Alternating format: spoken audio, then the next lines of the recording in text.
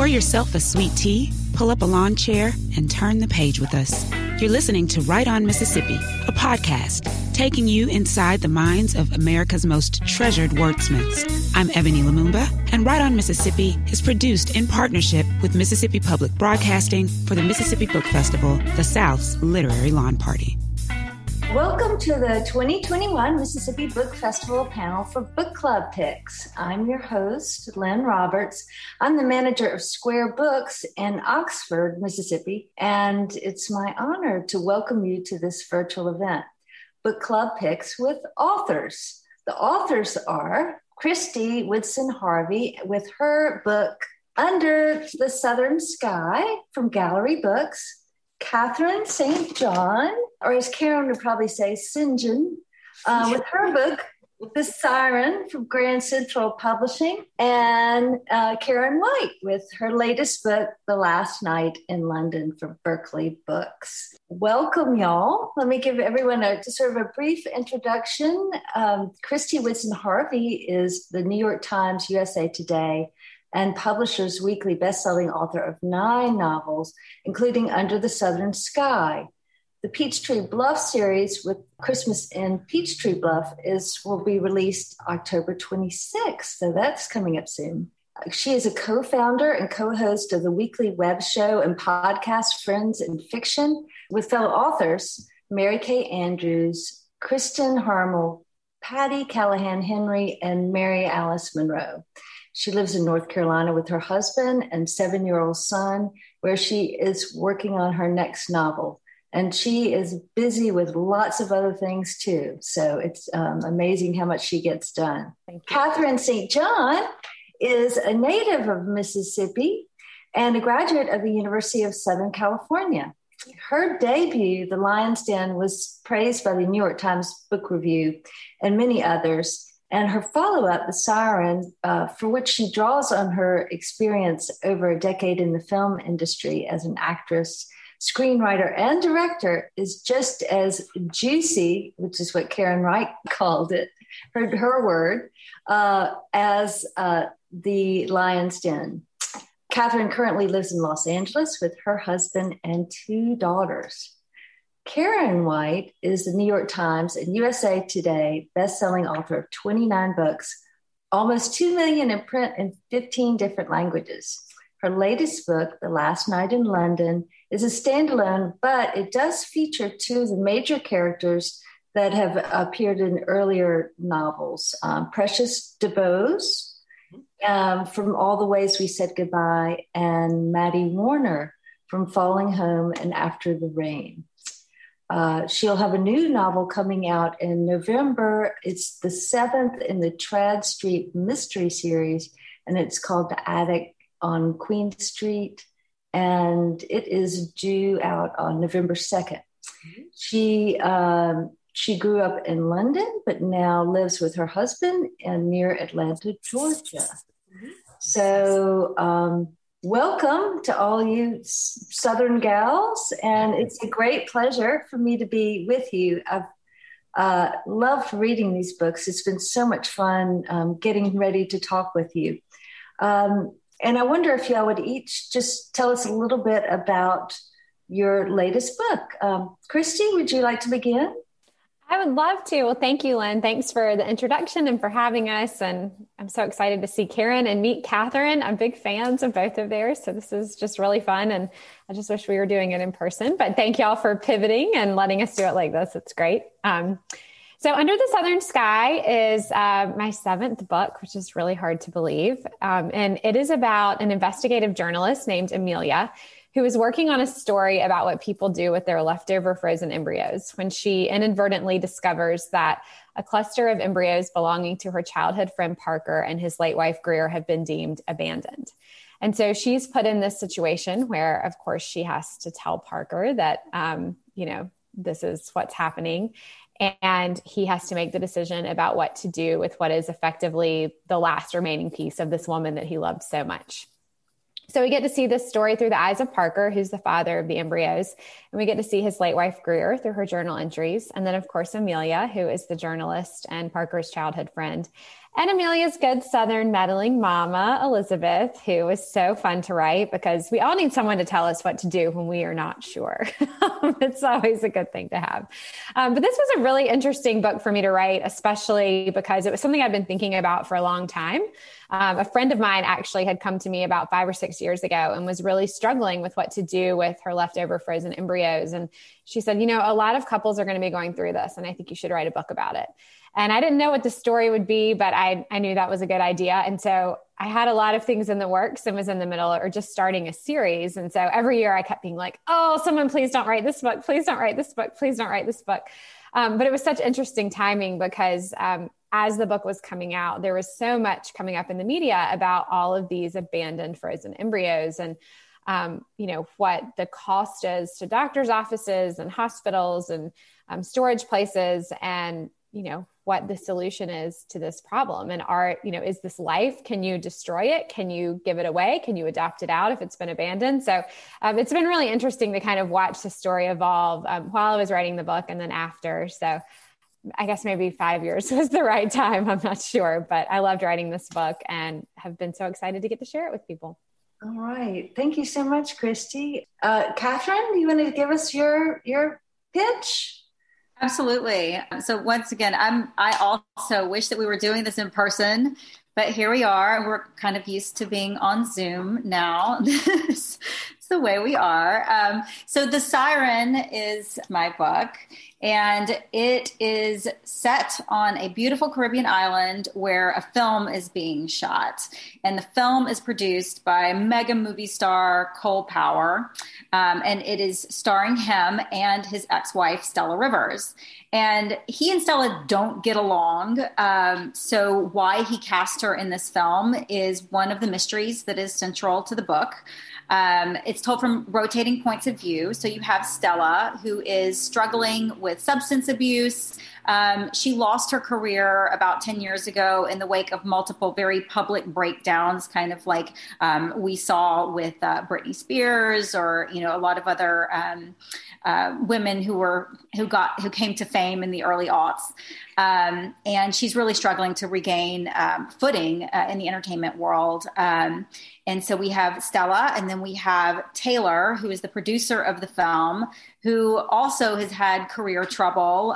She worked for her father's studio, and she was fired over a scandal that she's trying to get her career back on track after that. And then we have Felicity, who is Stella's beautiful, mysterious young assistant, who is maybe too good to be true. And there's definitely some kind of All About Eve vibes going on between Stella and Felicity. So those are our main characters. And one of the reasons that I wanted to tell it from different points of view is that this book really deals with how we perceive one another and, how we don't always understand who somebody really is. We have preconceived notions about who somebody is based on what they look like or where they're from or, lots of different things, what they do for a living. And we get our information about celebrities from all of these different magazines and online news sources, and they're often not true. So I have a lot of those online and magazine resources woven through the book, kind of giving us the idea of what the world sees of these stars who are on this island. And then we're getting the behind the scenes look at who they really are, as well as how they see one another. So there's a mystery that is central to the book, which is what happened to Felicity's mother. And all of the people who are on the island have a reason for being on the island that may or may not be what it seems to be. So once again, playing with the ideas of things are not as they seem on the surface. So you have all of these people who are interacting with one another, trying to shoot a film. And then a hurricane starts to come towards the island, which really kind of throws things into another gear, traps all of them on the island, unites them against a common enemy. But as deceptions come to light, it turns out that the hurricane may be the least of their worries. So things really ratchet up in the end. I would call it an escapist thriller, but it's not all fluff. I definitely have had some people read the book going in thinking, because of the beautiful cover, that it was just a romantic comedy or something. And I see Karen nodding. She can definitely tell you it's not a romantic comedy.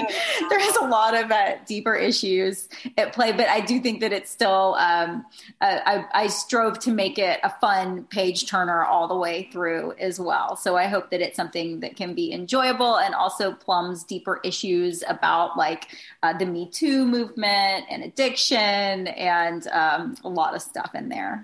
All right. Yeah, it was definitely a cinematic setting. I'll say that. You can see it in your mind. Karen, would you tell us about Last Night in London? Absolutely. First of all, I'm sorry that you are missing the 30,000 cousins and relatives of mine who are planning on coming to our panel. Both my parents are from Mississippi, my dad from Biloxi and my mom from the Delta, from Indianola. So I had all my cousins who were ready to come, and then they were so disappointed. So anyway, so hopefully, fingers crossed, next year, and you will once again be flooded by all of Karen's relatives. This book, The Last Night in London, was really inspired years and years ago, before I even planned on becoming a writer, when we moved to London and we moved into this gorgeous Edwardian building on Regent's Park. It had been built in 1904. It had lots of famous tenants: Mick Jagger, Marianne Faithfull, Cliff Richard, Joan Collins, you remember Alexis Carrington from Dynasty? It was kind of exciting. And then us, But the day that we moved in, I remember the porter explaining to us that the reason why some of the windows in our apartment or flat were leaded glass, and others, down the hallway, were plain glass and leaded glass, was because during the Blitz, nearby bombs had shattered those windows. And because it was wartime, they just replaced them with the easiest thing, which was plain glass. And again, I had absolutely no dream of becoming a writer at that time, but I was a huge reader and I loved storytelling in my head and just making up stories. I just didn't like writing them down because it's really hard work. And I didn't know how to type at the time, and so handwriting, everything was just, it wasn't for me.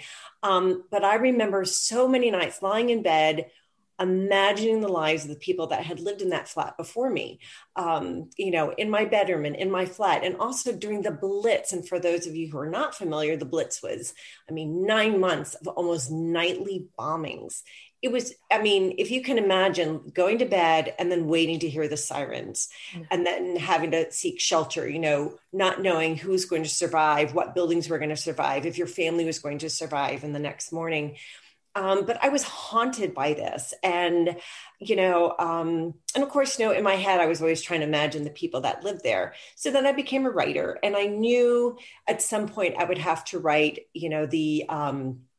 the American expatriate story living in London, because that was my mother. My mother is from the Delta. She is, I'm not casting aspersions. I actually like the accent, but I know my son has said that he needs a translator when he comes to visit family. But my mother there with her, Delta accent, getting made fun of by shopkeepers and stuff in England. And she would just handle it with such aplomb. And I really admired that about her. But I love that, fish out of water story. Many of my books kind of take that is sort of the essence. And so I took a Southern girl from Georgia, that Maddie Warner. She is my current heroine, and she is she is a journalist, a freelance journalist who has been hired by British Vogue to write an article doing an interview of a woman turning 100 years old, Precious Dubose, who was a former model during the World War II.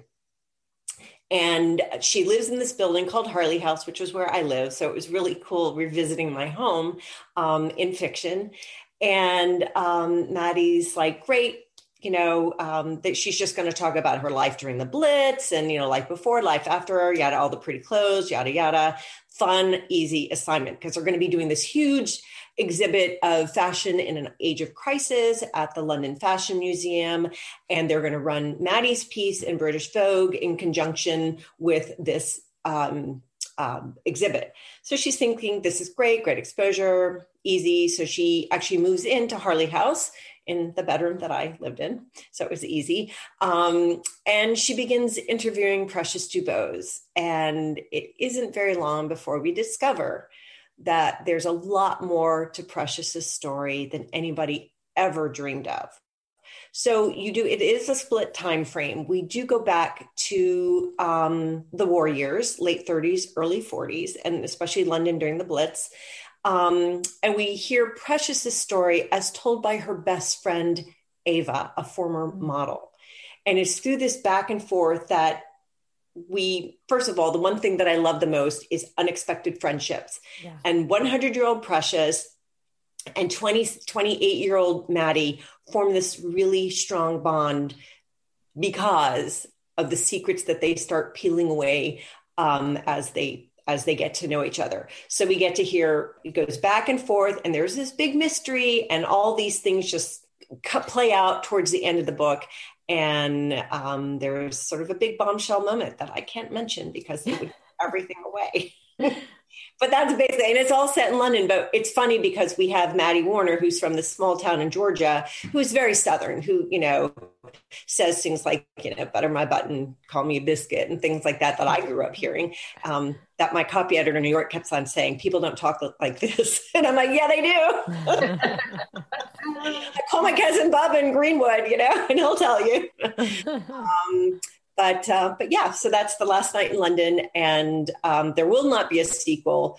And this is not a sequel. Again, I have 3 other books where Maddie Warner and 2 with Maddie and 1 with Precious. So if you ever want to know their origin story, sure, read those other books, but this is a standalone. Right. Well, I hope we get to meet all your cousins. And we will. Yeah, next year. Yeah. And we can maybe try to figure out who is who in your books. Oops. I love that. We all look alike, so it'll be to tell who the Karen White relatives are. Oh boy. Well, thank y'all so much. So these are, our topic is the book club picks, and these are really terrific. I mean, one of the things that makes a book club book great is if there's lots of meat there for discussion and disagreement about how thorny issues and how you handle things, and I think that these books are really are great for that, or will lead to some really lively discussions. So I'm wondering if there are what's like the number one topic or issue that you would like book clubs to discuss about your book, or what do you want them to take away from this? Want us to go in alphabetical order again? Sure. Or just, I think we can probably... That would be me, right? Is H before S? No. Well, you're all K's, so... I know, that's true. Oh, we are. Yeah. I think really... It was funny, listening to you guys talk. I don't know if this is Southern upbringing or what this is, but there's something about secrets, I think, in the South and these Southern characters that I absolutely love to write about secrets. And so each of my 4 protagonists has a secret. And as those secrets are revealed, what ultimately ends up happening to these embryos, comes to light. But I think that each of the secrets, I'm not going to tell them because it kind of spoils the story, but each of them provides something kind of meaty that book clubs can talk about, because they're all these sort of moral issues that people end up making these big decisions about. And I really, really like writing characters that do the right thing for the wrong reason and the wrong thing for the right reason. I think that's just always really interesting. So there's a lot of that in this story. But I think at its core, like beyond the whole, would you have the embryos? Would you not? Like, what do you do with them? It's a story about how we create our families. And you get to see that in every one of these characters, and even some of the secondary characters. They're all creating a family that doesn't necessarily look like, what the traditional family has always been. And so that was probably one of my favorite parts about writing the book, was getting to, to look at and think about, how do we create our families, and what does that mean? And what does it look like when we're younger? And then what does it look like when we grow up, and how do we change, and how does our family change along with it? So I think there's a lot to talk about in this one, probably more than anything else I've written. Yeah. So I hope book clubs enjoy it if they read it. Catherine or Karen? There's a lot of things that I can't talk about in The Siren because, once again, there are a lot of secrets that are revealed, and I don't want to spoil anything, but there's definitely a morality issue that plays into the very ending of the book. And there is the question of, is it the right thing to do in the situation? There's a revenge element to the book. I can say that much. And when that revenge is exacted, is it deserved? Are you for it? Are you against it? What might you do in the same situation? What might be a different way to handle that? And then also, like I said, this book is a lot about perception and how we perceive one another and the judgments that we make about each other, and whether those are wrong or right. And some of them in the book are proven wrong and some of them are proven right. This book deals a lot with the gray area. Life is not just black and white. Characters over the course of the book change. Somebody who in the beginning of the book seems to be maybe a bad character, as you get to know them and you understand their motivations for the things that they do, you see the reasons behind it. And then you come to say, well, maybe they're actually not bad. Maybe if I were put in that same situation, I might do the same thing. So I really like to write characters that that have that, that gray area, that make people examine their own ideas about right and wrong, and about what they would or wouldn't do when placed in a certain situation. So yeah, I think that morality in that gray area is something that I would love to hear discussed in book clubs. No, it's funny because all three of our books have, I think a big part is moral right or wrong, and I like, when I read a book or when I write a book, I like to sort of stretch my understanding.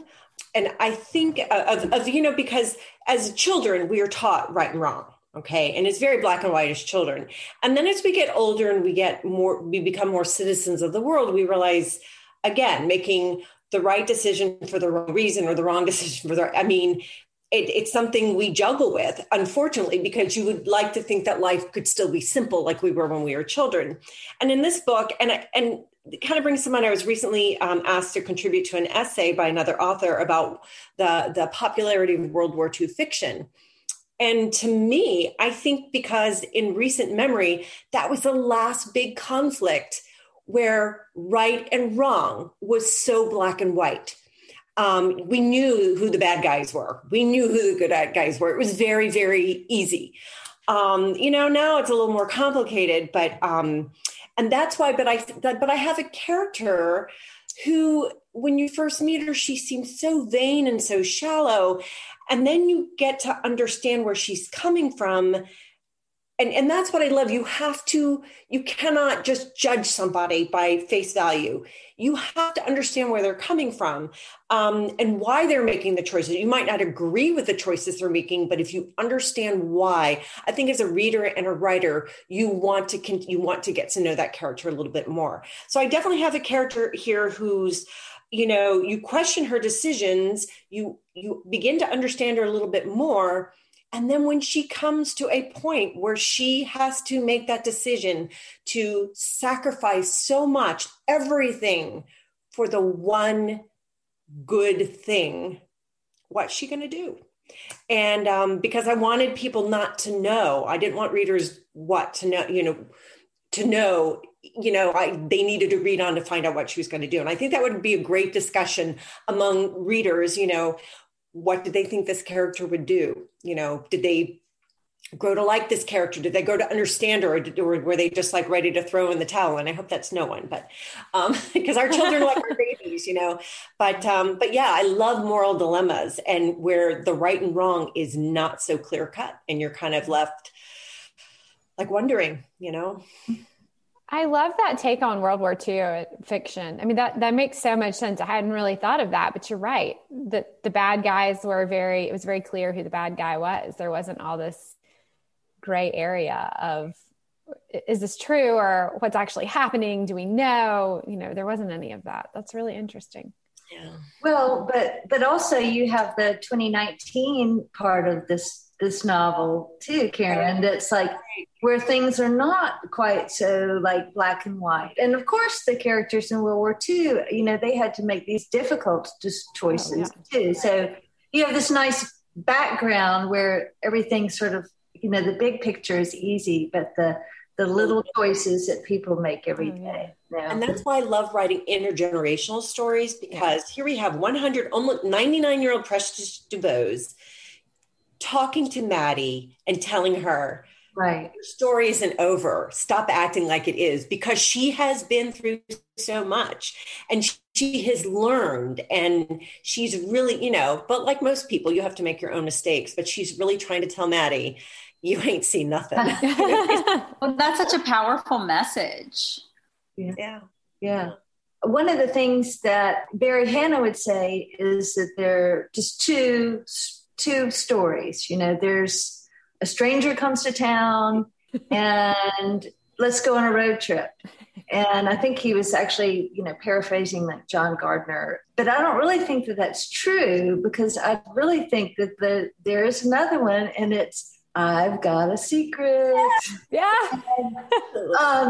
And these books really, you just kind of, all three of them, y'all just kind of gradually peel back. And so you see, and you keep going down these alleys where you think you know what happened. And really, as you get deeper into the characters, you learn that you're completely wrong. So like as storytellers, that's just amazing to me that you're able to, rather that you're not really telling a story. I mean, you're actually just sort of guiding the reader along. And is that just something you're just able to do? Or is this an art? Or are you very conscious, like, well, I'm not going to do this until page 50? Or how do you draw that out?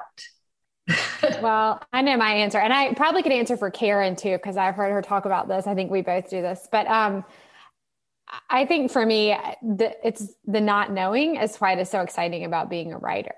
And it's the thing that makes you want to come to the page day after day. And I know that's not the thing for everyone. Even as a kid, like even in school, when we would have to like write the outline for the paper, I would have to write the paper and then make up the outline because my brain just doesn't work in that way. You're here. Yeah. And so I know I've heard you talk about that too, Karen. And so a lot of times, and I don't know if you guys do this too, and I'm interested to hear this, but especially if I'm working on something that like I'm on deadline for, but then I have this next great idea and there's something that's like just really won't let me go. And so a lot of times I'm actually writing parts of a story and I don't even really know what the story is yet, but I know there's something. And so I'm over here kind of trying to finish what's due, but then writing these little random chunks of something else and hoping that eventually it's going to turn into something.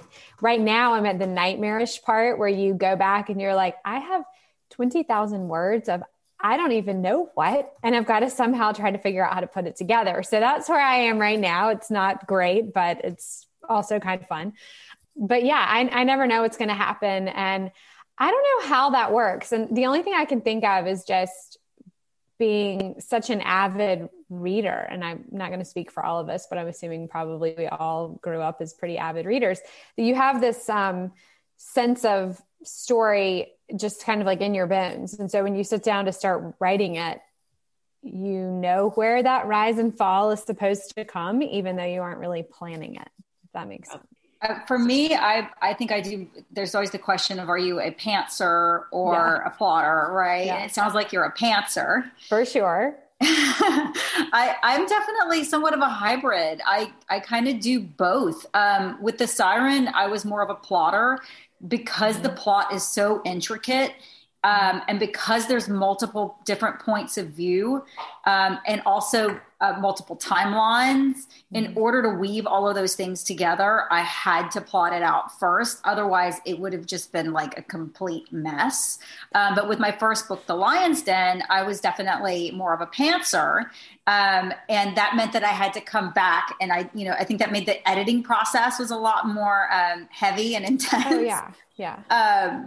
And so now, like, I'm currently working, like you said, like I'll have an idea that speaks to me, and I need to get into it and see what it is. And then something else will speak to me. And then I've got to be researching that. And it's like, you kind of get torn, and you're like, okay, which one of these do I want to like take the reins and make my next book?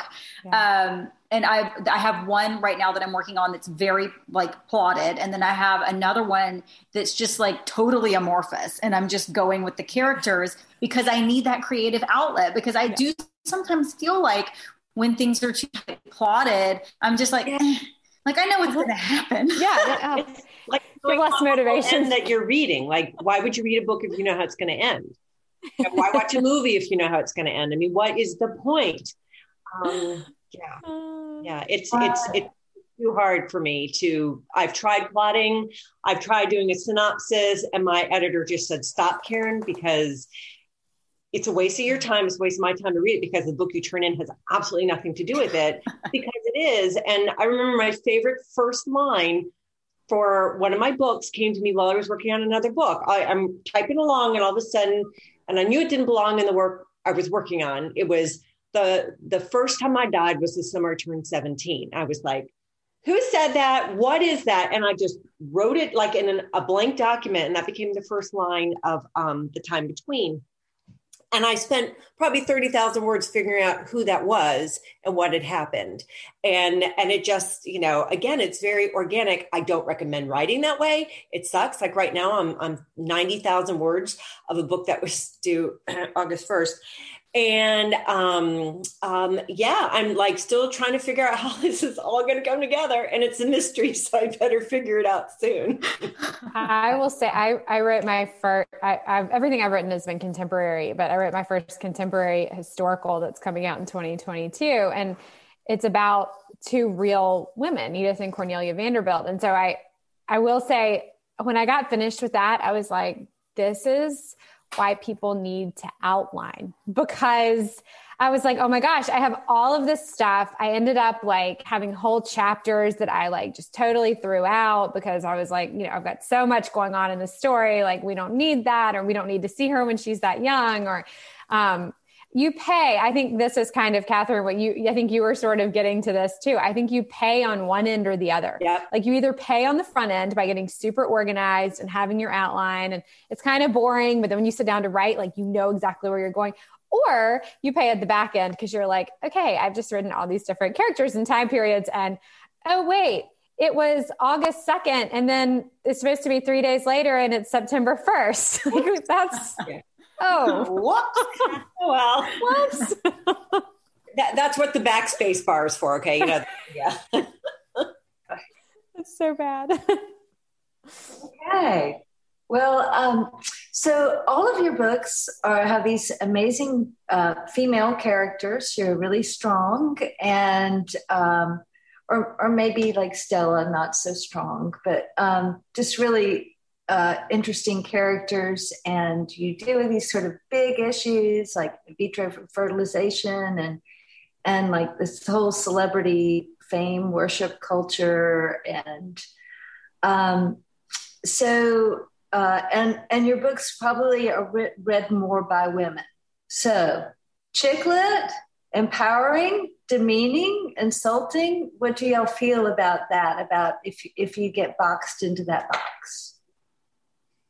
Go ahead, Christy. I was like, Karen, why don't you go first? Let's mix it up. Should we go reverse it now? Let's reverse it. I have to say, there was probably a time where it was so easy to categorize books. This was science fiction. This was mystery thriller. This was gothic romance. This was contemporary romance.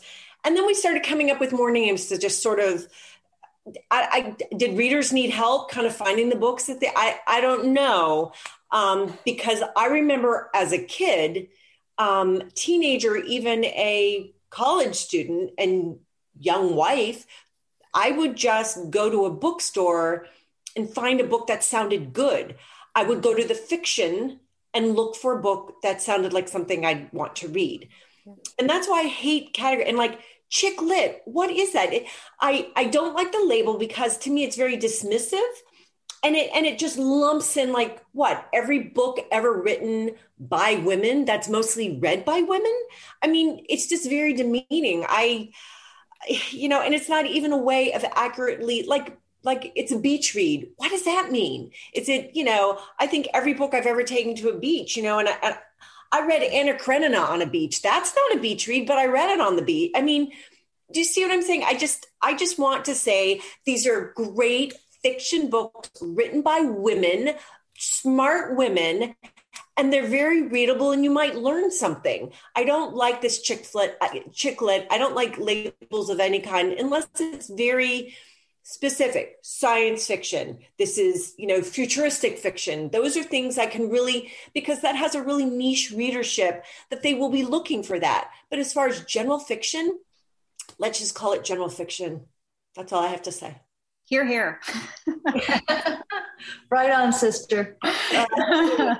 And I'm gathering that Catherine and Christy, that y'all are like, yeah. Well, I just think of that as something super specific. Like even when that was like the rage, even when I was like, going to Barnes and Noble in college, looking at the chick lit section or whatever in the student store, whatever it was, I feel like that was very like shopaholic ties the knot and like things that, you knew, which I love. Like I still love those books. Right. That's not you can kind of tell by the title what kind of book it is. Right. But she was, but that was a very specific type of character. It was a very specific type of story. Mm-hmm. And you knew exactly what you were going to get from that. I don't know. People used to ask me this, and like before I got published, and they would say, well, what if someone calls you this or what if they call you that? And I used to say, I don't care what they call me as long as they call me. Author? So, yeah, exactly. But yeah, I mean, I don't know, whatever. It is funny though. I feel like I get a lot more like women's fiction than chick lit, which is probably more, women's fiction. That's another one. Yeah. I definitely probably have, I know I have significantly more female readers, but actually about 25% of my readership, they say, is male. And they kept being like, this is a mistake. Like, but it's been like 5 years in a row. So I don't know, maybe ladies, maybe we're bringing more male readers in. I don't know. It's always funny when you find out that people who are reading your book or who approach you, who have read your book, and they're not who you thought your demographic was. Yes. For example, my parents' friends, and my parents also are from Mississippi, and they have, lots of friends who have all read my books, and I get messages from like, a friend of my dad's that like, is an attorney in Nashville, and he read The Siren. And he loved it. You're like, okay, that's right. They're outliers, but but you can't really call them outliers because there's a big chunk of them. So it was funny. That's my favorite though. If I'm like to be at the beach and see like a friend's dad or like reading my book like on the beach, like no shame. Yeah. Especially if there's racy parts in it. I'm always like, I told my mom when she was like with my first book, when it came out and she was like, promoting it on her Facebook page. I was like, Mom, you might want to mention that it does get a little racy. And she edited her Facebook post to include that information. And all of her Facebook friends were like, yes, I'm really going to read it. Yeah. Great. All right. Well, so, since we're talking about checking boxes, so you're all Southern writers. I mean, how do you feel about that? Do you feel like that informs your writing, or has any effect on your readership or on your writing? I will say I definitely take pride in being a Mississippi writer. I think that there's a lot, there's Mississippi, it has such a rich history of writers, and the South has such a rich history rich literary history that I'm very proud of that. Mm-hmm. And I actually don't live in Los Angeles anymore. I'm back in the South. I just moved to Atlanta. Oh, welcome home. Now I'm just a Southern writer, I guess. That's right. Okay. I didn't know you'd moved back. Okay. Well, welcome back. Welcome home. Yeah. Thank you. Yeah. And for me, and it's kind of because I never lived in the South until I married my Yankee husband and moved to Atlanta about 18 years ago. Because my father, although a Mississippi native, we lived all over the world. We lived in Venezuela, we lived in The Hague, we lived in London, we lived in New York, we lived everywhere. But I always identified as a Southerner because every summer we would spend in Indianola, Mississippi, with all of my cousins and everybody. And I always identified that as home. And it kind of gave me an advantage because I feel guilty calling myself a Southern writer. I do write a lot about Southern families because that's what I know. But, and that's what I call home. But I think I have the advantage because I was an outsider looking in.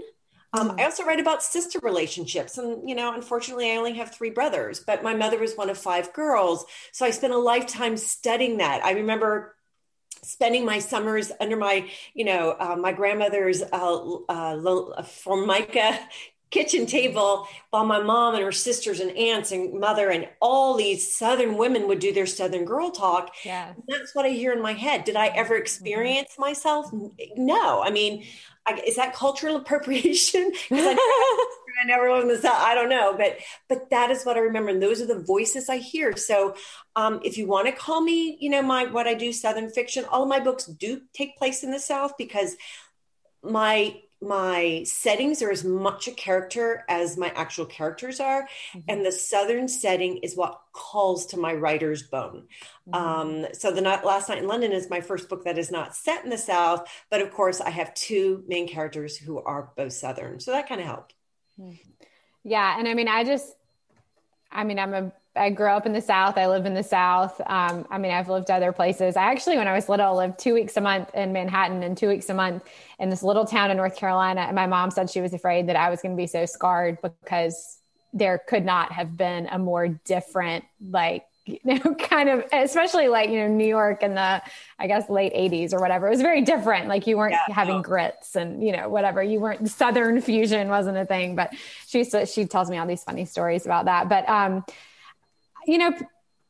I think when I wrote my first book, I knew it was very Southern fiction. It was written in one of the characters spoke in this very specific Southern dialect. And, but I remember my second book came out and the reviews started coming in and they were talking about Southern fiction. And I was like, really? Because I wasn't setting out to make it Southern fiction. It just was what you love. Yeah, that's what every writer does. Well, and it's what you know. It's what I know. People, it made me laugh, especially in Under the Southern Sky. People would send me things and they'd be like, "How did you come up with the church softball game and the lemon squares and the so and so makes the?" And I'm like, how did I come up with it? What do you mean? There was no coming up with it. That was every Sunday of my entire life. There's nothing made up about it. It was just my life. So I think I think we're always minding our lives, especially, even at some point we're not our protagonist anymore, hopefully, but, or maybe we are a little bit always, but I think we're always minding our lives for those little itty bitty details. And I'm Southern. So I think my books are always going to feel very Southern. And I'm proud of that. I think that's a label that people have tried to shed, but I'm okay with that one. I'll keep it. Believe me, the rest of the country is fascinated. Well, and to answer that part of the question, I don't think that Southern fiction is just read by Southerners. I remember actually doing some of my very first West Coast events. And it was a long time ago. It was probably for my 3rd book. And I remember thinking this is going to be such a waste of my time and going to this event. And there were all these women there. And I was so shocked. And I said, why would you come? Why would you read this book? And one of them said, because we can't imagine that this exists. A place where everyone knows their neighbor and, these silly traditions. And it is fun to write about for sure. I imagine the Siren probably also had, because of the setting, it's the Caribbean, everybody was looking to escape. And I find that out of the South, my biggest readers are like in places like Wisconsin and Montana and New England, because they're looking for that escape, and what else are they going to do in the winter but read? And why not read about a warm climate, like Caribbean or the South, and also kind of, dip their toes into something that's completely unfamiliar. Yeah. Right. Well, there's empathy under all of it. So, it's just kind of the setting. And so are y'all, and you don't have to answer this if you don't want to, but Chrissy, you have a book coming out in next spring. And Karen, you have a book coming out in November, right? And you have one coming out in October too, right? Yeah. Do we have the same pub date both times? I'm thinking that we do. No, mine's November 2nd, but I think the March 29th is the same. March 29th, we have the same. Okay. Right. Yeah, assuming that book. The March 29th, that's not the one you're supposed to be turning in now, is it? Not my fault. It was supposed to come out next fall, but they decided to move it up to March. I'm like, really? Really? Okay. That's a big difference. Book, where you just buy like the first half of it and then come back a couple months later and you next part. So we'll see. Would y'all like to tell us, what else you're working on? Or Catherine, do you have a book that you're working on now? I do. My next book comes out in next fall. So like a year from now. And Lucky you. Circle. What? Lucky you. I'm sorry. Title again, The Vicious Circle. That's awesome. The Vicious Circle. And it is about a cult in the jungle, in the Mexican jungle. Oh, yes. That's great. So do y'all feel, y'all are prolific. You're busy. You're writing a lot. Do you feel that is there a lot of pressure in the publishing industry to keep up this pace? And do you feel like you'll be able to, or you might, it seems very difficult to me, but y'all do it beautifully. So, Catherine, you can go first this time since you've been in the middle the whole time. Yeah, you ladies are so much more prolific than me. You just the longest. So. You got the pace going, Catherine. Yeah. I will keep writing stories, and hopefully people will keep buying them. I'm going to keep writing them. Yeah. So keep buying them, people. Yeah. No, I'm the same way. I don't think it's a matter of the pressure from the publisher. I just have so many ideas, so many things I want to write. Right now, I have a lot of real life distractions that are interfering with my writing. It's not. I love the book I'm working on. That's all I want to be doing, but. Elderly parents, and we have my children. My daughter's planning on getting married next year. I just had an elderly dog who'd been very sick. He just passed away. And we're selling our house and buying a new one. And it's just like, and it's a fixer. And I know a lot of this is self-imposed, but really all I want to do is write. So as soon as my life settles down, I will still be producing. That's really the one thing I want to be doing is producing books. So, it's funny. You do 2 books a year a lot, don't you, Karen? Yeah, I don't plan on it. And I wasn't supposed to be doing it this year, but, COVID kind of bumped a book and then that just kind of. And see, that's what kind of happened to me is I would never have said, oh, yes, I'm going to, have my life and another business and my small child and try to write 2 books this year. Oh. But I had finished The Wedding Veil, which is my 2022 book that's about the Vanderbilts. And I pitched my publisher an idea. I was done with the Peachtree Bluff series, but especially during COVID, I just had this real influx of people asking for more Peachtree Bluff. And I thought this will be fun. And so I decided to write another Peachtree Bluff book. And so I pitched the idea to my publisher for Christmas of 2022. And they were like, well, we love the idea. You're probably not going to be going on tour for Under the Southern Sky. You're probably not going to be going on tour for Christmas in Peachtree Bluff. Wrong.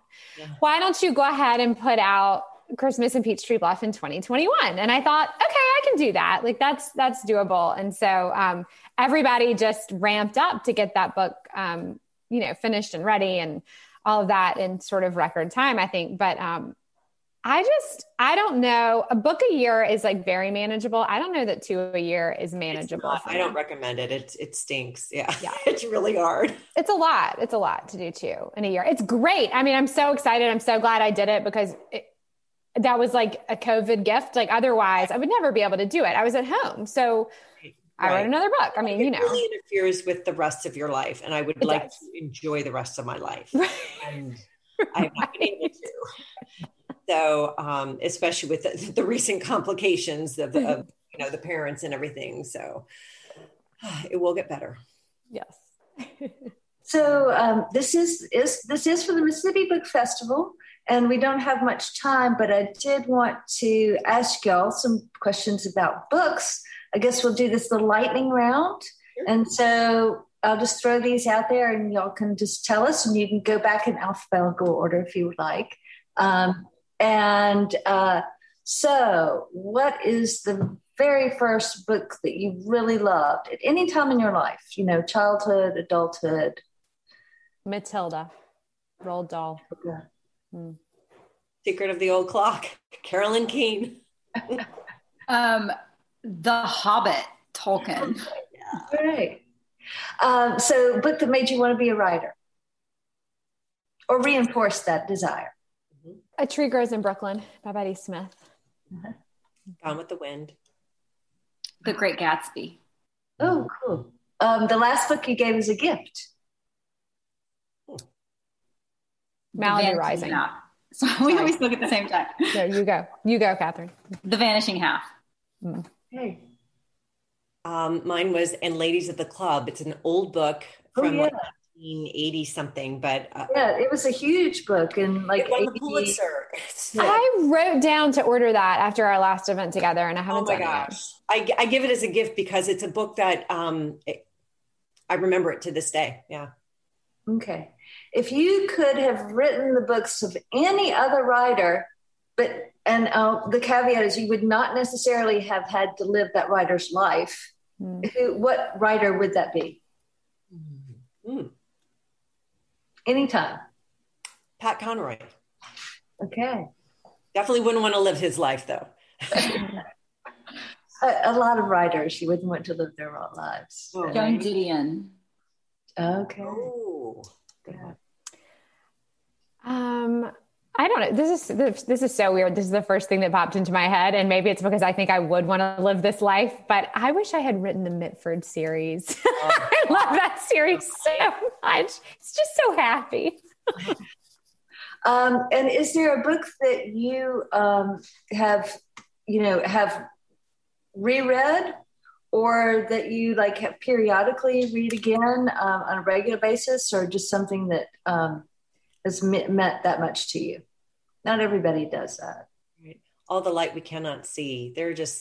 I can just open that book anywhere and just read a page, and I'm, sure, yeah. The wheels of the writer's cogs are just completely oiled, and I'm ready to go. Yeah. Mm-hmm. If I'm ever stuck on one of my own books, it's just beautiful writing. Gone Girl. Yes. It's a good one. I mean, not to repeat my answer, but I've read A Tree Grows in Brooklyn probably 25 times or something. Favorite. Ridiculous. I read it the first time in 4th grade, and I've read it almost every year since. So, okay. Yeah. And with thanks to Shelf Awareness, cheating off them, what's the book that you faked reading? And you can pass if you think that might be watching. What is Look Homeward, Angel? I had to read Southern Lit in high school. I tried that. I never made it through. Oh. Okay, I could agree with that one. Yeah, I actually just tried. I was reading it, trying to read it right now again because I was like, I'm gonna. Yeah, and I just more mature. You'll get it. No. Yeah. Sorry, I know it's a classic. Sorry, I just couldn't do it. I got first book ever. I got the Cliff Notes for. Probably the only, because it was for a high school Southern Lit something. Yeah. Mm-hmm. And is there a book that recently people have been recommending to you a lot that is on your list to read, or maybe you think I'll never read that, but anything you've been hearing about lately. Catherine? The Push. I've been hearing people talking about it, but I'm also a little afraid of it because of what I've been hearing. Mm-hmm. Okay. Yeah, I agree with that. Mm-hmm. I haven't heard of it, but Kristen Hanna's most recent one that takes place in the Dust Bowl. Mm-hmm. Again, I love her writing, but I hear it's like very dark, and I don't think I could handle it right now. So maybe that might be for a couple of years. I'll try it. Mm-hmm. I'm going to second The Push because I'm like really interested in it, but I haven't even heard of it. Well, it has something to do with, I know there's a mother-child relationship, that's kind of crazy in it. Like there's a lot of darkness from what I hear. Okay, I don't need that right now in my life. So yeah, anything with children. I was going to say, like it's very any child in peril story. Like I just can't. I just cannot do it. I can't. You don't know the author, and so you don't know how much they're going to torture. Yeah. Torture the like same with dogs. If I think a dog, I promise never to kill any dogs or children. No, I just can't do it. I'll make that promise. Also, I can't even read it, so I know I can't write it. Don't want to go there. Some sort of seal that goes on books, that there are no animals or children harmed. I think my grandmother and I talk about this a lot, though, and she's like, "Honey, it's not happening to you. Like you need to have more boundaries than this." Is. She's not a writer. She doesn't. I know. You internalize everything. She can like really separate herself, and I cannot. Like it's my child. It's it's happening to me. Mm-hmm. I'm the same way. Mm-hmm. Yeah. Nope. It means you're an immersive reader. Yeah, we'll go with that. Spin it. Spin that positivity. Well, I am afraid that we really are out of time. I mean, I could do this all day with y'all. You're such a pleasure to be with, and I admire you so much. Your books are fantastic.